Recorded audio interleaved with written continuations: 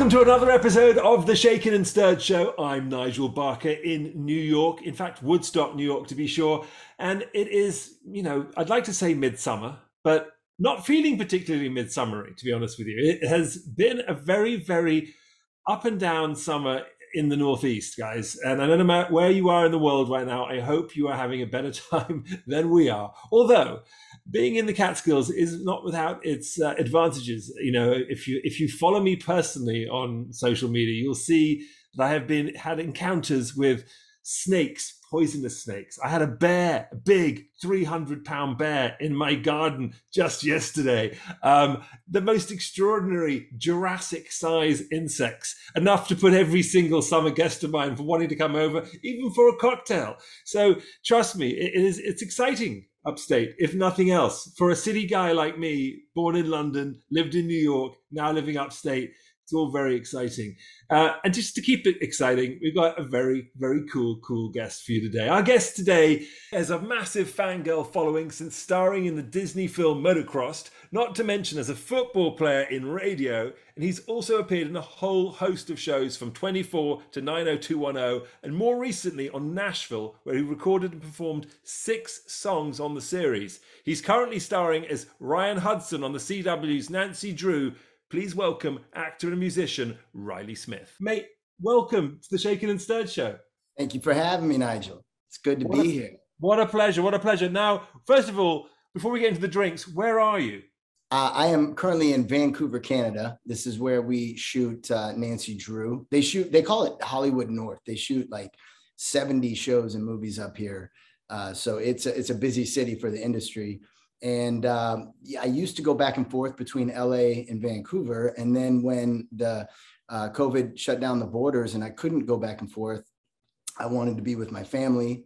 So we sold everything in LA, put everything on a semi, shipped it up here and moved up here full time. So we're going on 2 years next month. So you actually live there now? I do. Yeah, we made it home while we can. Obviously, we're not Canadian. So when the show ends, we're going to have to go back to America. But we love it up here. It's kind of like you in the Catskills. It's a nice departure from the big city. Although this is a big city, it feels so earthy. It's got an amazing outdoor, especially for raising a child. There's so many parks and nature trails and splash pads. We just need it to stop raining. When it stops raining, it's perfect. Trust me, I know. Being English as well, that's, rain becomes a part of the everyday. But listen, rain can also be really beautiful, and it makes for a very, very green environment. So you've got all of that and the perfect conditions for growing a perfect garden. Now, let's get onto your drink, because you just lifted up something rather bright, delicious looking. What are you drinking right there? This is my favorite whiskey. It's a rye. It's called Templeton Rye. It's from my home state of Iowa. Templeton, that's right. Iowa. It's I shouldn't say I've been drinking this for 20 years, but I have probably before I could drink. And in the last like 10, 15 years, it's become a real hip, cool drink. It's harder to get. It's more expensive. I couldn't find it in Canada forever. So I used to have to smuggle it over the border. But now they actually sell it here. And so I scooped up one yesterday just for today. It's very dark in color. What I did was I put in a couple of these cold rocks. And they're black. I could fish one out for you. I see. So you're one of those guys that likes you don't want to water down your drink, but you want to keep it cold. So you chuck in the rocks. That's interesting. I've got those as well. Never really been a big fan for some reason. It just looks weird. I agree with you. I don't typically use them. I like to water it down a bit when the ice melts, but I wanted to be fancy for you. So I pulled out the nice rocks. I like it. You like to be fancy just for me. Fantastic. First of all, big fan of Iowan whiskey and rye in general. I've actually got one in front of me here, a Cedar Ridge from Iowa. It's a bourbon. That's one of my favorite whiskeys. I love that. Fantastic whiskey, and I've got several. But I thought I would do something to kind of align with you. You went local, so I went local, and I got myself a Catskill straight rye here, which, as you can see, there is not much left in the bottle. So clearly is quite popular over here in the Barker household. And I decided to make myself a Manhattan. So, for all of you out there, a rye Manhattan versus a bourbon Manhattan is a little different. Bourbon versus rye. Bourbon is sweeter. It's basically made with corn, 51% corn, versus rye, right, which is what makes the difference. And a rye is a whiskey. They're both whiskeys, but rye being spicier and having a completely different flavor profile. So actually, in a Manhattan, makes a really sort of great version of this with Angostura bitters and vermouth. So super good. Great to have you on the show. Cheers. I look forward to having a sip of this drink. Absolutely delicious. I don't do a lot of bourbon this time of year, funnily enough. I am much more... drink, right? It's a fabulous winter drink, although on a rainy day like it is today in the Catskills, and as you mentioned, the clouds, it is the perfect way. So guys, make yourself a delicious bourbon, rye, whiskey, Manhattan. There's so many different variations to what you can do with a good whiskey, other than drink it just straight. And by the way, I love it just actually warm. I think being English, having it straight out of the bottle at room temperature, for me, is probably my go-to way of doing this. Now, we mentioned you do all kinds of things, right? You sing, you act, you've been on numerous shows. You're on a big show right now, and on the CW, which is the same network that Top Model, my show, was on for 18 seasons. So very familiar with the CW, although we were pre-Canada times. So, and by the way, we have 6 degrees of separation, because right before they called about doing this with you, I was in Seattle on a family vacation. This is like a month ago. And I went down early in the morning to get a coffee. The elevator doors open and there's Miss J standing there.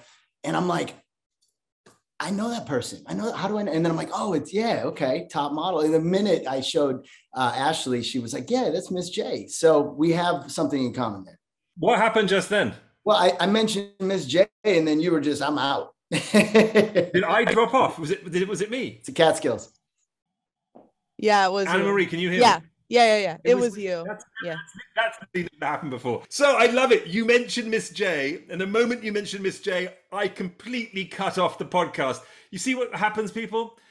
Miss J, you're doing it once again. You've basically, I don't know, brought on the spirit of Miss J, who, by the way, likes to DM me the most outrageous post you've ever seen on a weekly basis. So he's in my DMs, slipping into my DMs constantly. So when you mentioned his name, clearly my computer got, freaked out. It was like, oh no, here comes something crazy. I didn't mean to bring anything bad up.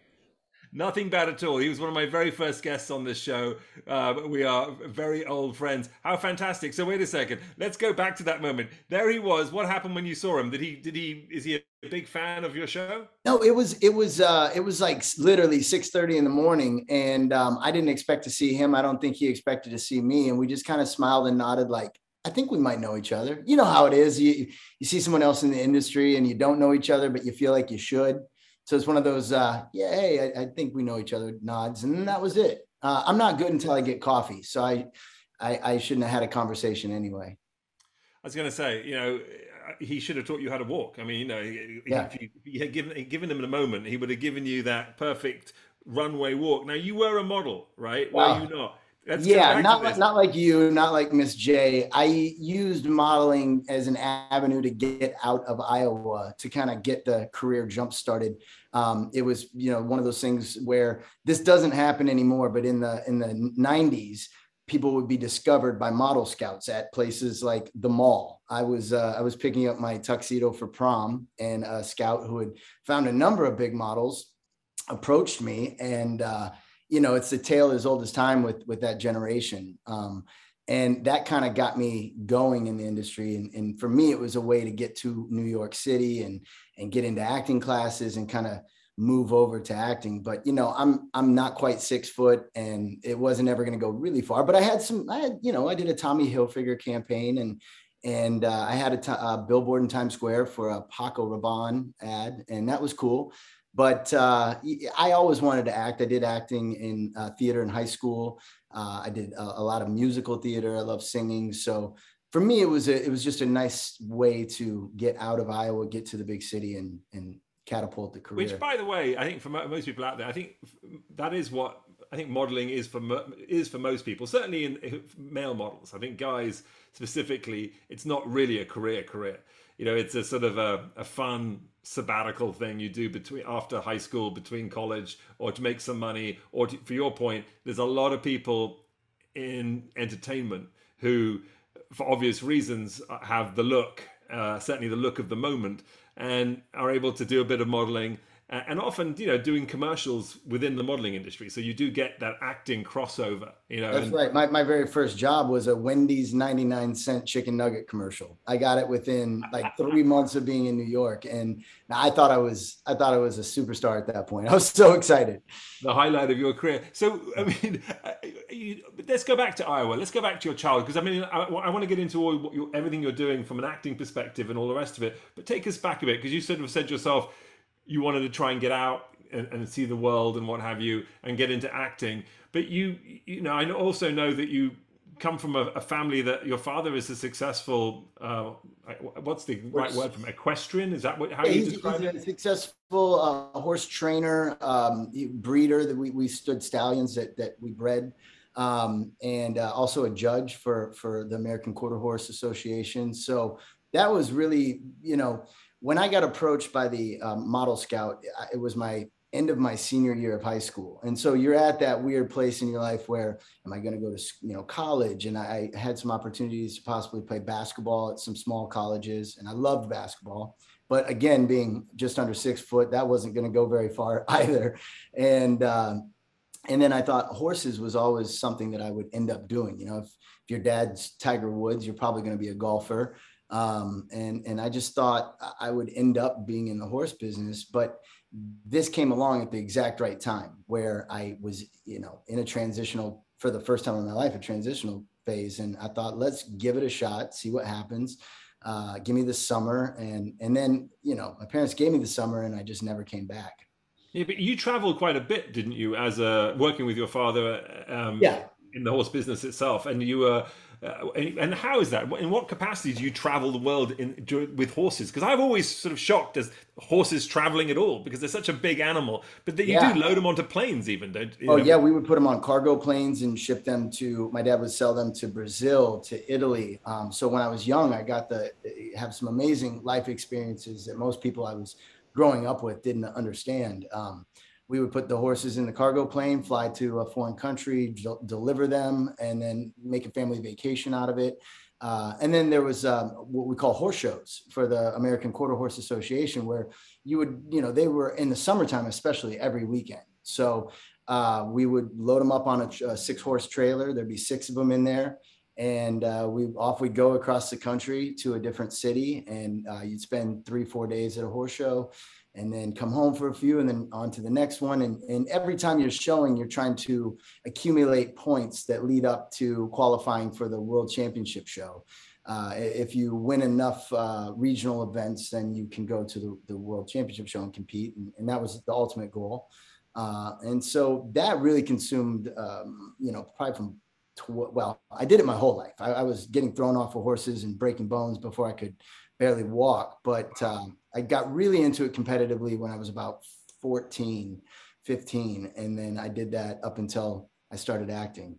There's got to be some good movie in there all about the horse business, the horse training business, and sending them all over the world. Trust me. And there's some characters in that business, just like in horse racing or in any business, you get some real good characters. I've tried to write some cliff notes for a movie. There's definitely a few avenues I was thinking about taking. So that may be sometime in the works when I get time. It's funny because when it comes to horses and movies, my own family, myself included, and my mother actually, both have two funny stories about sort of what not to do when it comes to horses and movies. My mother's was the first one. She was cast as the stunt woman in the Bridge Over the River Kwai, a classic movie, and she was the stunt double for Gina Lollobrigida, who was the lead actress in that movie. And there's a scene where she has to ride a horse, and my mother said that she could ride, when although she could, she was not a very good rider. And she was thrown from the horse and broke her coccyx.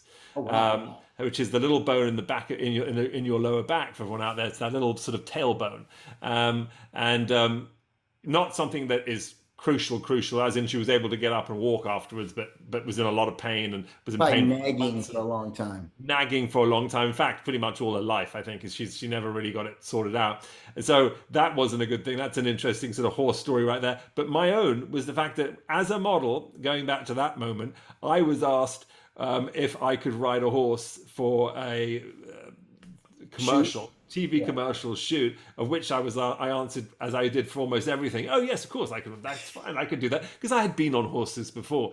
Little did I know that it was a scene where it was again for a fragrance. You mentioned, your what was it, your Dracar Noir or Paco Rabanne? You mentioned Paco Rabanne, yeah. Paco Rabanne. So it was something similar, but in Greece, where I had to get on a horse bareback, so no saddle, and I'd never done that before, and I was only wearing a loincloth. So you can only imagine people when bareback wearing a loincloth, and I wanted me trotting, if not galloping, through the scene, and I could also not walk for several days after. Or talk. Walk or talk, except an incredibly high-pitched voice, which luckily I was a non-speaking role, so that was fine. So yeah, be careful, people, what you do when you. Well, you're right about that, because I always tell people, don't lie about something that you say you can do, because what's the best case scenario is you get the job and then you have to do it. And the Paco one I did was a skateboarding. They had the guy skateboarding, and so they asked, "Can you skateboard?" Like you, I said, "Yeah, of course." Well, I couldn't skateboard at all, and I must have fallen a million times. It got to the point where they had people hold each side of the skateboard when I was supposed to be doing one of the, I don't even know what they're called, but where you go down like a thing, Like a bar. the bar. So they had to hold it on each side and then let go and run, and then I'd fall. And then they took out the people holding it, and it became way more work for everyone. So I learned then not to lie about it. But that's the thing with horses. For me, with acting, so many jobs came about because I had the experience with horses, and most people don't. And horses is worse than skateboarding. You can't lie about saying that you can do it, because you can get really hurt if you don't know what you're doing. No, 100%. So did you get cast then for a lot of sort of horse? I did, yeah, for a while. I did. I got to do an episode of this CBS show called Ghost Whisperer with Jennifer Love Hewitt that was on forever. But they did a special a Headless Horseman episode. I got to play the Headless Horseman, which was a lot of fun, and I got to ride without a head. Had to see through a little hole in the chest. It was tricky. I did a movie with Wesley Snipes in Namibia, Africa. Right. Where we got to just fly through the Namibian dunes on horseback. That was crazy. I did a Western for Nicholas Sparks called Deliverance Creek, where it was an old Western. So I've done multiple jobs playing a cowboy or a horse rider. And I love that, because it takes me back to who I was. What was it like working with Wesley Snipes? Wes is great. Wes is he's a really, really sweet guy. He took me under his wing and treated me so well. Especially when I was younger, I'd get these opportunities with big actors, with radio, Cuba Gooding and Ed Harris, or Wesley Snipes and Oscar-winning actors, no less.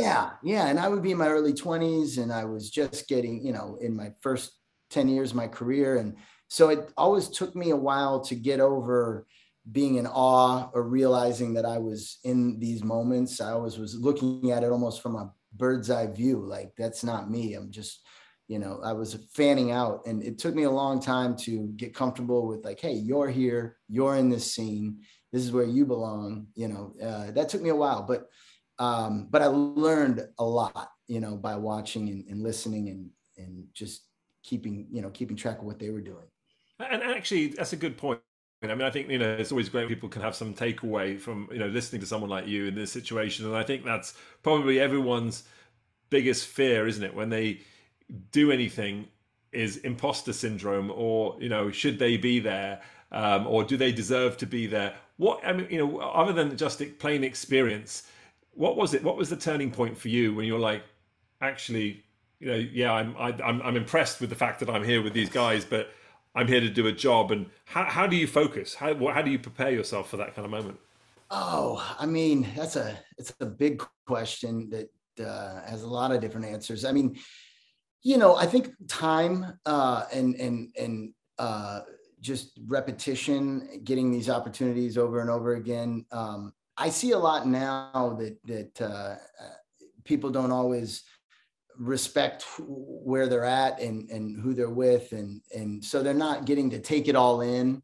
They're not soaking up what the other person has to offer. And I think that was, for me, one of the biggest things that I always just tried to watch and learn. I never tried to think that I never tried to overcompensate by, thinking like, oh, I'm going to overcompensate to be on this level.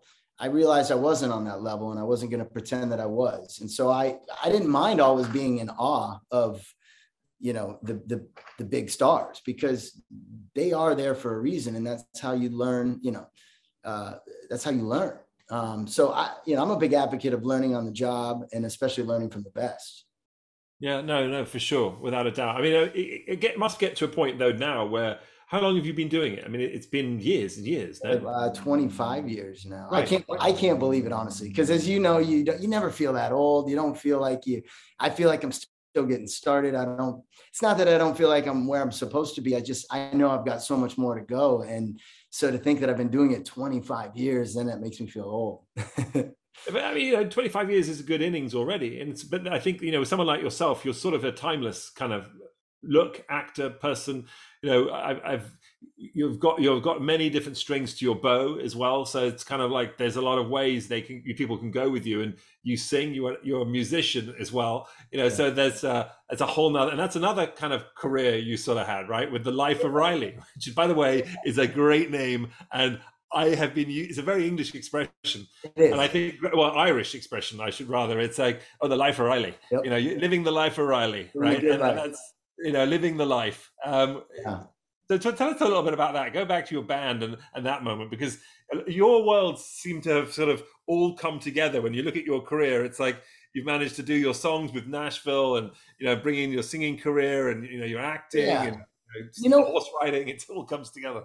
It's funny because I was watching something the other day, and they were talking about navigating a career, making the right choices to get you where you want to go. And I thought about that, and I thought, it sounds great in theory, but as much as we want to control our careers, we're so out of control, and so much of it's up to fate, whatever you believe in, timing.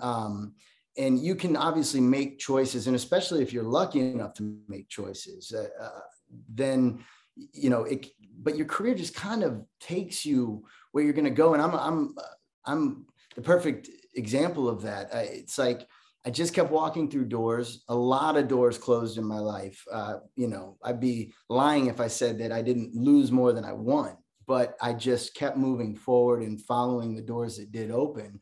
And sometimes the horse industry got me some of those jobs. And then there was the music that, Nashville, the show came about in 2015, I think it was. And I had been playing in a band in LA for about a decade at that point, just for fun, because I love music. And so a part came about that you had to have musical experience and a voice. And then it worked. And that was just the right time, the right place.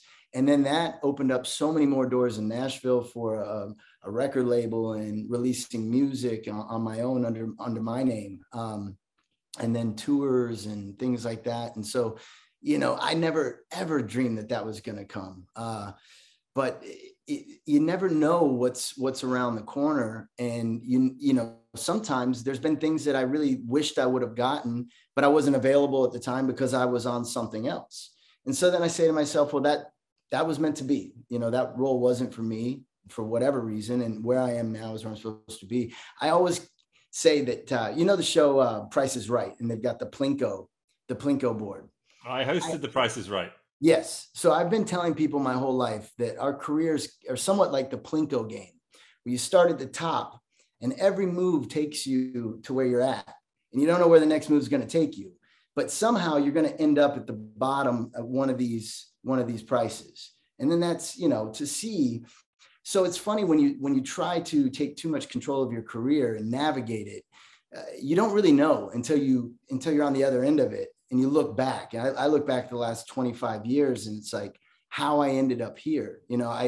It's actually a funny story in itself, because I had done so many pilots that it was laughable with my friends, failed pilots, I should say.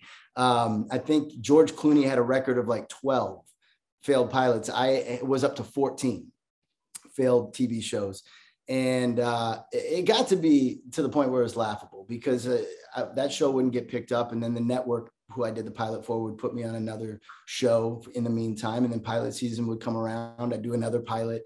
And those are hard to get in themselves. But I'd gotten to the point where I was getting those consistently.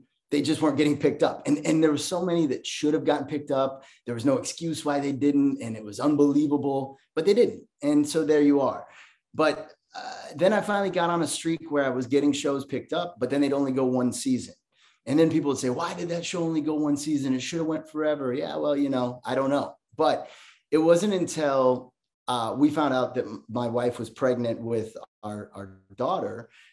This was 3.5 years ago. And I called my agents and I said, I need a show that's going to last, like one that's really going to go. I'm having a family now. And so we got to get something past 1 year. And they said, we know the show.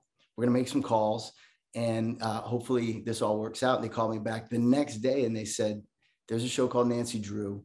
This show is going to go a long time. We know it. It's a great show, great pedigree. Obviously the title, the people behind it, they had already a great cast assembled. And they said, if you want to get on a show that's going to go a long time, this is it. Now, this show could have only went one season or not even gotten picked up, but here we are going into season 4, the longest running show I've been on. And it's just funny to me, again, when you get on the other side of it, you step out of yourself, and I look at what finally got me this, and it was making a choice for something other than myself, making a choice for my family. And all these years, 20 years, I had made so many choices for myself, thinking that I'm navigating my career. When in reality, sometimes you got to let go, make choices for other things. And then that's when you really thrive. Moral of the story, people, is you got to tell your agent way earlier that you've got. I should have told him in '99. Listen, I got 4 kids. We got to get a show. I mean, whatever else he might be saying, you know what I mean? I think that's where the moral of the story is, right there. And I got you on that one because, with Top Model, as I mentioned at the beginning, I was on the show for 17 seasons. Then I came back and did another season later on, or another episode in another season. But being on a show for a long time, same way. I had both my children during the filming of that show, and and I think they were all. I used to bring my kids along as we did the show, and no matter where we were in the world, my kids would be in a caravan, and I got my wife the job of being my groomer and being the groomer for all the guests on the show. So you keep them all with you. So, and she wasn't even a makeup artist, so she became one. She learned how to become one. Your face, you don't have to do a whole lot. I'm a guy. I'm like, what else are you going to do to me? Just put some powder on and I'm good to go, right? And she's like, sure, I can do this. And so she learned how to become a makeup artist without any formal training whatsoever, and went on to do people like Hugh Jackman and so Josh Brolin and a whole bunch of different people as a makeup artist, and got an agent and the whole 9 yards. So it became a thing without any training. Awesome. But because she had done Top Model. But the point being is that I brought my family along with me. And it changed the dynamic. And I think that as other judges came and left who were fired from the show and what have you, and I remained, I think partly because the weight of the fact that my entire family was involved in the show and everyone felt responsible, I think that saved my job. Yeah. So I get it. Yeah. No, there's something about living for other things, that's it, and when you step outside of yourself and do it for other reasons, maybe that's it. But yeah, I do think that it's navigating a career. You really can't understand it until you are 20 years into it and you're looking back and you're saying, this is how I got here, No, 100%. Now, going back to your music for a moment, because I've been looking at your music videos and what have you. You're a great singer, right? You really are really talented, and you look very, very at home behind the mic and doing your thing. Like that for me, I mean, I see you as the actor, and you're a great actor. But when I'm watching you sing, I was just I was like, wow, he's really brilliant. I'm like, I'm surprised I haven't seen more of you in that. Is that your happy place, or is that? I mean, what's the difference as far as that performance? What is that like when you? Because that's kind of like being on the stage with an audience versus behind a camera, and you're acting to no one really, other than each other and a camera. It's a very different thing. It's both performing, but in a completely different. Do you like that audience? And do you do Broadway? Do you do acting on a stage? I haven't done theater since high school. And I should, and it's not that I haven't wanted to. A lot of it's timing. You know, it takes up a lot of time, and it doesn't pay a lot. And so for the most of my career, I've followed the I don't want to say the paycheck, but you know, I've stuck with television and film because it's kept me busy and it pays. Don't worry, we've had Frank Grillo on this podcast, and and that's basically his mantra. He's like, I'm following the paycheck. Hey, I did a film. One of the 14 failed pilots was with Frank Grillo. So it's another 60 No wonder it flopped. Frank, you heard me. Come and get me. Yeah, it was Frank's fault.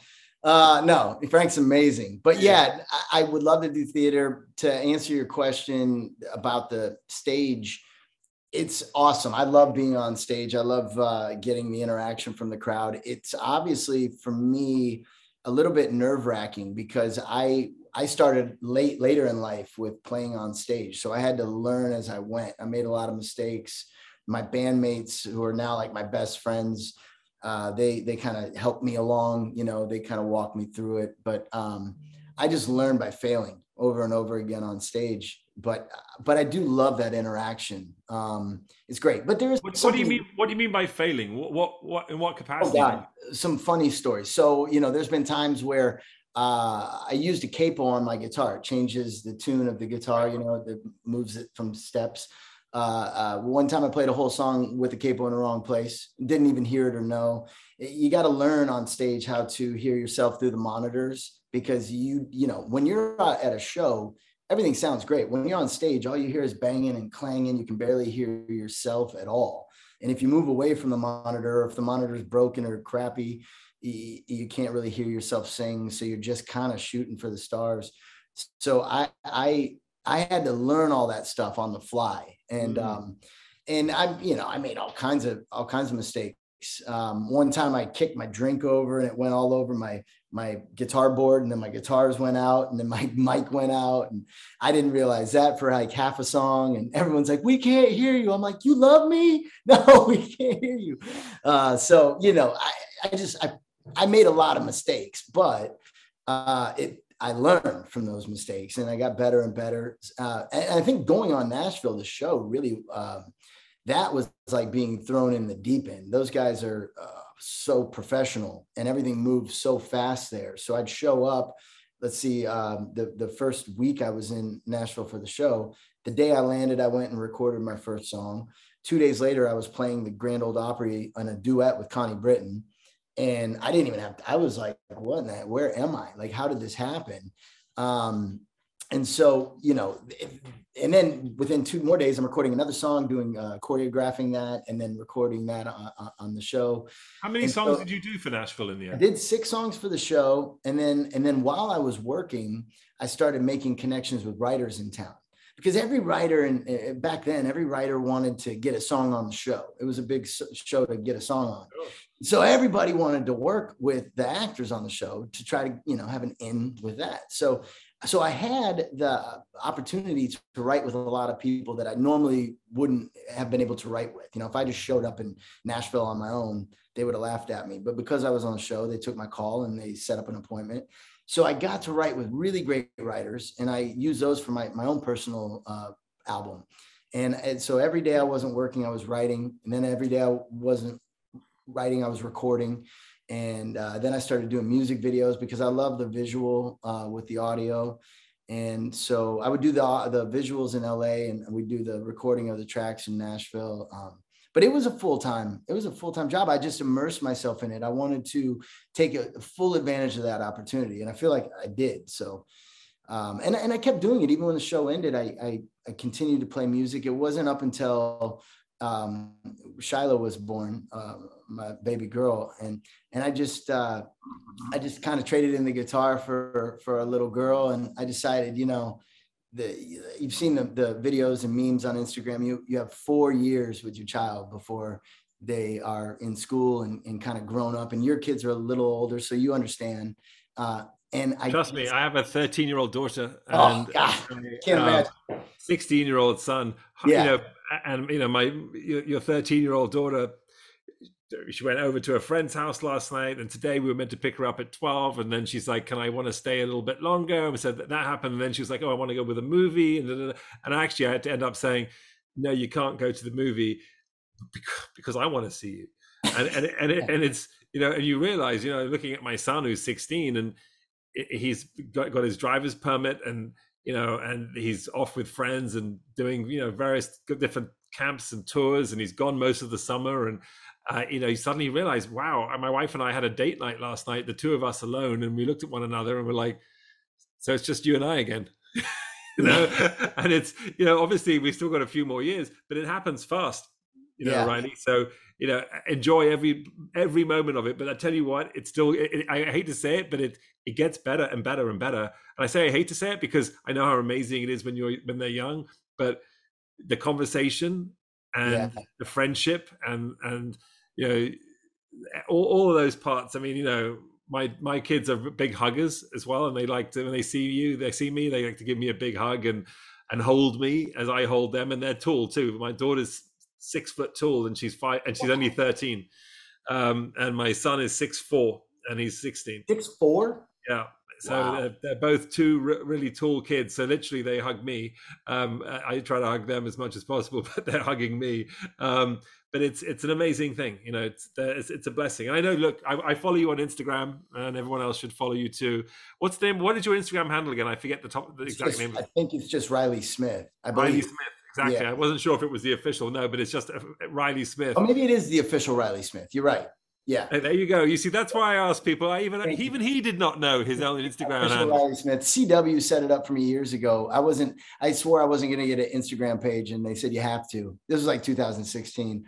And so they set me up with one, and I'm not as active as I want to be. I go in and out of it, but yeah, I'm looking you up. I'm going to look you up right now. I'm just going to make sure of it for everybody out there. But it is, in fact. But you post a lot about. It's Riley Smith Official. That's it. Thank you.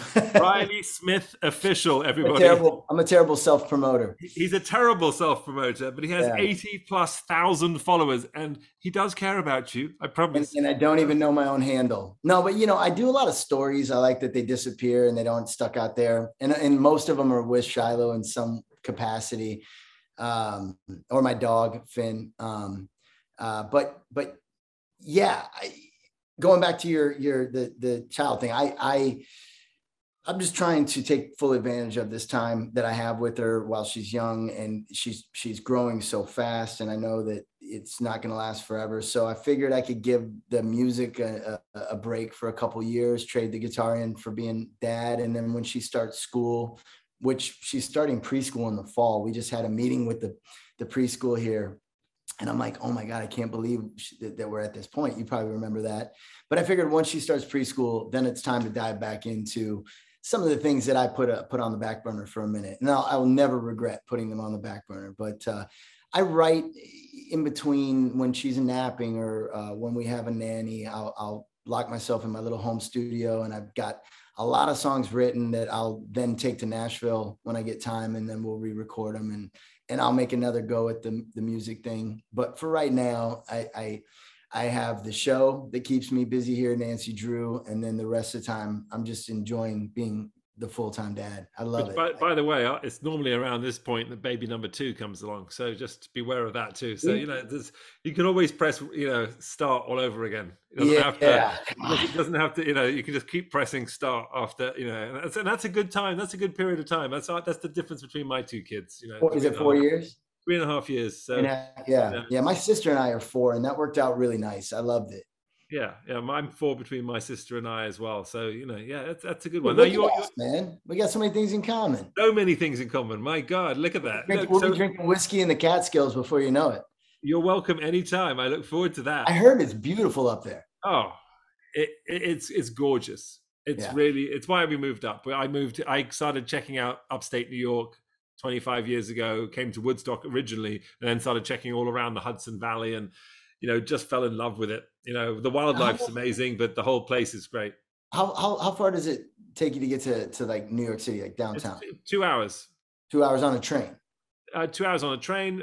You can drive. I can often do it in an hour and 45 if I leave in the middle of the day. So if you're not stuck for going for something early in the morning and just want to go up for the evening, if you head out in the middle of the day, an hour and 45, and you're in the city. So it's really not bad at all. I love that. I've had a lot of, most of my friends at my age are leaving LA because LA's gotten dirty and dangerous, or they had kids and they want to, get to a more family orientated place. But a lot of my friends are going to Connecticut. And that seems a little bit appealing to me. It's like, just outside of New York, but it's in the country. It's a little bit more waspy, but if you like to ride horses, it's probably right up your street. Yeah. The funny thing is I haven't been to Connecticut forever, so I can't say we're going to move there, but I want to go visit and take another look at it with new eyes. Yeah, no, I'm sure you'd love it. Now, wait a second, going back to Shiloh, your daughter, now she appeared in Nancy Drew, did she not? She did. One of the proudest moments ever. And it came so organically. Our creator and showrunners, Melinda and Noga, they called me one day out of the blue and they said, we need to have pictures of baby Nancy Drew and then Nancy Drew's mother, Lucy. And we were thinking, could we use Shiloh's baby pictures? And I was like, absolutely, this would be amazing. And it helped me in the scene because it was the first time, without knowing much about the show, I didn't realize I was Nancy Drew's biological father for the first half of the first season. And when I find out, it's because I'm looking at the two pictures of her mother and her as children, as babies. And then I realized they look like the same child. And I'm like, they're related. That's my baby. And so I have it, and it's Shiloh's baby pictures. And it just takes you, immediately I was, emotional. Wow. With that. But it was very cool. Like Nancy Drew is such a epic character from books and TV. They've done a lot of TV shows about it, and then especially this one. So for her to be baby Nancy Drew within the first 6 months of her life was a pretty cool moment.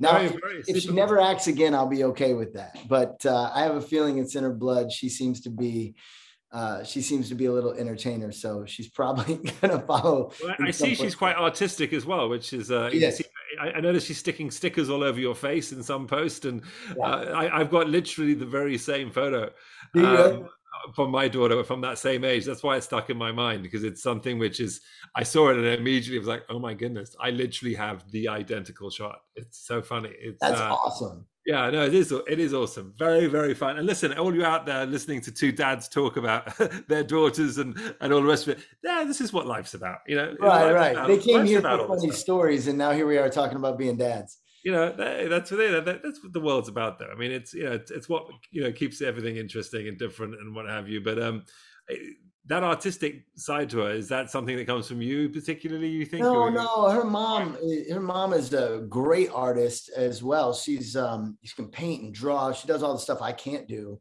The only thing I can draw is a horse. I can draw a horse really well, but she gets the drawing from her mom, and she loves singing and just entertaining. You can tell she loves being around people. So I think she gets that from both of us. We're both talkers, which was kind of the reason we named her Shiloh. We call her Shy, and we thought it's going to be really cute because if she's a big talker, her name's Shy, that'll be funny. And if she's shy, it'll be cute. But she's a talker, man. Fantastic. It's one of those things. Some kids, my son's quiet and is reserved and actually is quite shy. And my daughter's the opposite. She's gregarious, out there, chatty, wants to talk to everyone, will go into an elevator with strangers and comment on someone's makeup in the room, in the elevator, and say it's beautiful, and then they look great or something, and they'll be like, what's this precocious child? But it's a very sweet thing. It's a I think it's a talent to be able to do that. It's not easy to break down those sorts of barriers. It's easier to be quiet sometimes. Yeah. So look, you created a song. I want to go back to your music for one moment, because you wrote a song called Chocolate that I heard, and first of all, I love chocolate, but second of all, I love Chicago, and I spent a lot of time in Chicago. And it's so funny because I had heard and I know about the fact that there are times in Chicago when people say the city smells like Chicago, and I'd heard this from several people who are friends of mine. And my connections to Chicago is because I have a furniture line, and I have created and made it, manufactured it out of Chicago for years, and so I spent a lot of time going back and forth there. But I myself have never smelt it, but I've heard this secret, this rumor, and then I was listening to your music, and I heard this song called Chocolate, and I heard about it, read it, and listened to it, and I'm like, I want to ask you about it because it's a thing, right? Tell us about what this thing is and the song. It is. So there's a chocolate factory in downtown Chicago called Blommer's Chocolate, and it's been there for decades. And it's funny. I grew up in Iowa, 4 hours west of Chicago. So I spent a lot of time in Chicago and never heard this rumor or smelled the chocolate either.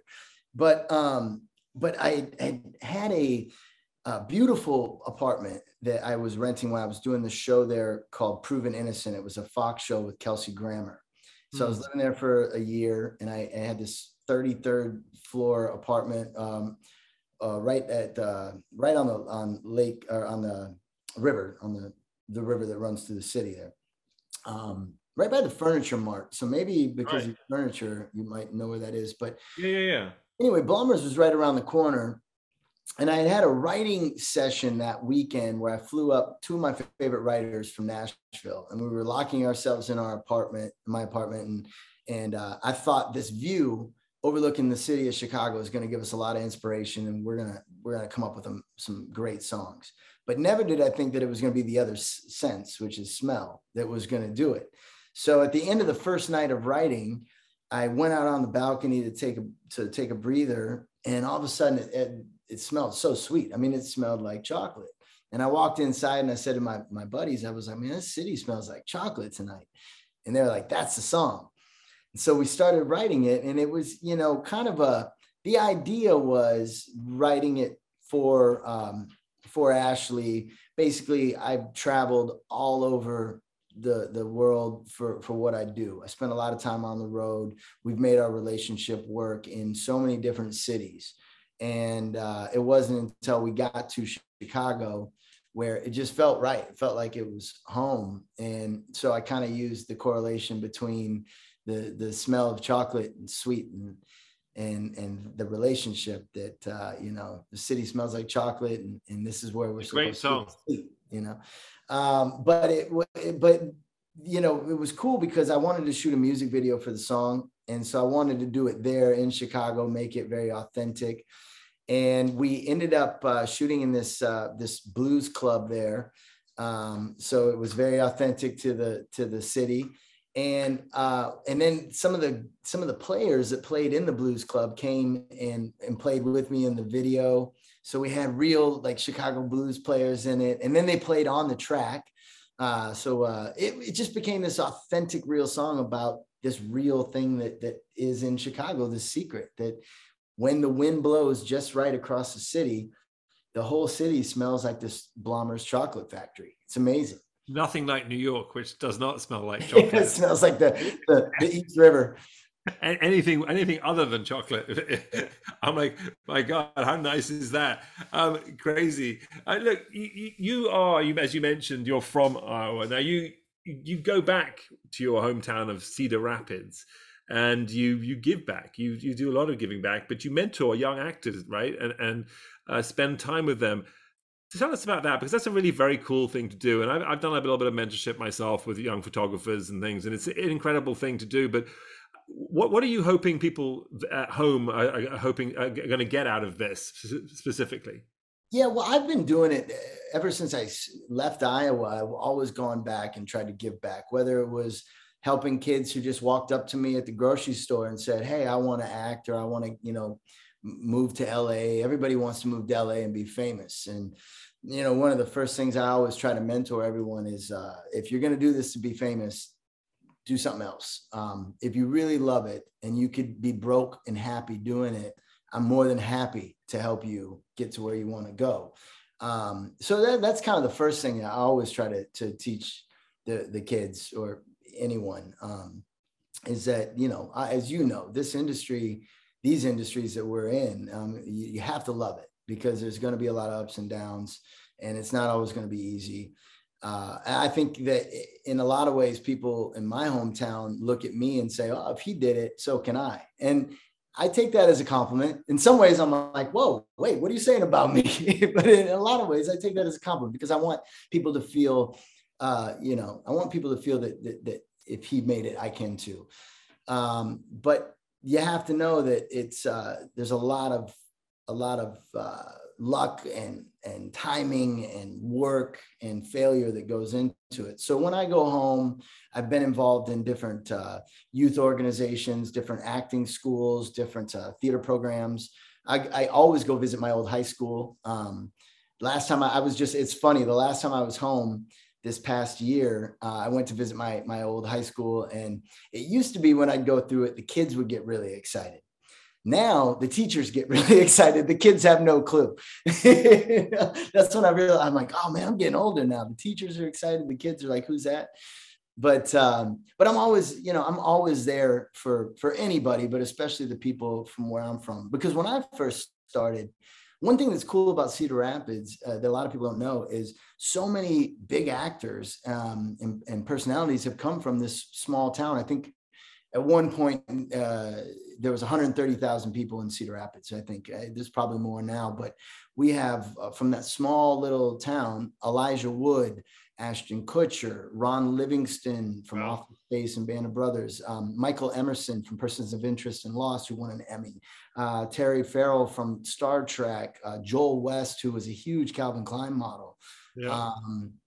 So many, I mean, and I'm leaving out a ton of people, but this one little small town bred all these big actors and models. And it's like, people always ask, what's in the water there? Because it's right on the Cedar River. And I was like, I'm going to make a documentary called What's in the Water and just try to figure out what the through line is, because none of us came from one acting school or one person. Like, everyone kind of found their own way. But what I remember is everybody helped everyone out. So for instance, Ron Livingston, his mother was the pastor at our church growing up.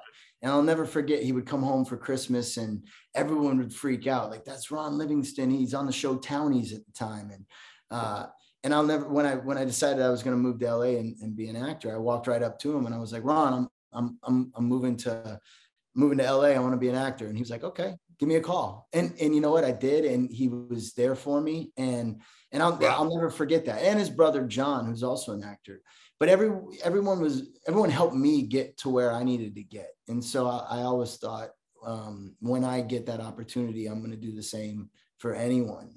And I've had a lot of kids come sleep on my couch for a week. I mean, I can't even tell you, countless people from Iowa that have come out, slept on my couch for a week. I help them get started. I help them get a job. I help them, because the one thing I tell every kid that wants to be an actor is the first thing you got to do is get a real job, because you're not going to make money probably for a while acting. And if you want to sustain this and have longevity, you have to be able to live in LA, because LA will eat you up if you're struggling to rent. So get yourself financially stable, and then from there move forward. And so countless kids have come and stayed on my couch. I've got them started. I've helped them get jobs and get them going, get them agents. Gotten Brandon Routh, who played Superman, he's from a few towns over, and I'll never forget, back in like 99, 98, he stood in my kitchen, and I had a mutual friend who knew him through modeling and was like, he wants to act. And I'm like, oh, let me see if I can make some calls to some agencies. And that worked out well for him. So, I love that. I love seeing a small town come up. It seems like you could be an agent yourself. Maybe someday, Wow. That's how amazing, how incredibly generous. And, we have a mutual friend called Chantel who helped connect this and brought this together. And she's also a fellow Iowan, and she has nothing but, and I love her. I've known her for a while, and she's helped me with a lot of my guests on my show. And she probably had the nicest things to say about you than she's had to say about anybody. So she's amazing. And she's helped me out a lot with different publicity things. And again, it's just, the right people come into your life, and everything happens for a reason. It's all timing. what happens, I think what goes around comes around, people, is the end of the day. If you believe in karma or not, ultimately, if you what you put out there into the world, you've got to do the right thing, and you're certainly living it, Riley. But mate, before we let you go, you've been very generous with your time. We have something we call last orders on the Shaken and Stirred show, which is some fun, quick questions. But here we go. If you could drink any cocktail from any movie or television show with a character from that show, and you've been in a few of them, what and who would it be? Oh God, that's a huge question. I mean, I'm a big fan of Westerns, big fan of like older actors, Paul Newman, Cool Hand Luke. Luke would be a fun one. Any Clint Eastwood in an old Western saloon would be fun. Even I love the movie Glengarry Glen Ross. I have a drink with Jack Lemmon and Blake, Alec Baldwin's character. And of course, it would be a rye whiskey, right? Of course it would. Listen, I will have a drink with just about anybody because you never know where that conversation is going to go. And there's the true actor right there. Who would play you in the movie of your life? Can I say me? Nobody knows my story better than me, So rather than try to tell people how to take it, let me just do it myself. I need a younger version of me. I've asked that question 126 times, and you're only the second person to say me. Who was number one? It was I think it was Ryan Bingham. It's another actor. I love Ryan Bingham. Is one of my favorite singers. That guy is unbelievable. Oh my God. And his Instagram is so great because he's always putting out, these acoustic songs. Ryan Bingham's amazing. He's the man. Okay, fantasy dinner party. You can have 3 guests, dead or alive. Who would they be? I would go Elvis, which is topical right now because the new movie's coming out, but I die hard in love with Elvis. So I would go Elvis. I love DiCaprio. I love his work. I think he'd be interesting, the stories he would have. Michael Jordan, he's a winner. And I think that'd be a pretty cool table. That would be a very cool table. Yeah, it's a lot of different heights in that table. Yeah. But yeah, it's winners, all winners for sure. Okay, when you have a drink, is there a certain music you like to put on just to kind of set the tone? It depends what kind of tone I'm looking for. Country music, if I'm feeling soulful, Chris Stapleton, like a Tennessee whiskey would be a great one. I love like electro pop kind of stuff, something with the boof, boof, boof. I love that if you're trying to get up and have fun, like in the summertime. Like Empire of the Sun, this Australian band. I love that kind of stuff. So I'm all over the place. I love that. I like some electro pop myself. Okay, and final question, shaken or stirred? I got to say stirred. Only time I would do shaken is in the summertime with a fruity drink, but the shaken always kind of, it dilutes it and it changes the texture and gets a little chunky. So if you're doing some sort of fruity summer drink, I think I could go shaken, but otherwise stirred for sure. And I wasn't even talking cocktails. Riley Smith, a true stirrer. Hey, it's gone. So we did our job. We did our job. Cheers, my friend. Cheers, my man. For coming on the Shaken and Stirred show. You can follow him at Riley Smith Official and check him out on Nancy Drew on the CW. Congratulations on your next season and good luck with it in Canada. And I look forward to having a drink with you in person. Definitely. Look me up when you come to New York. Cheers. I will for sure, Nigel. Great to see you. All the best.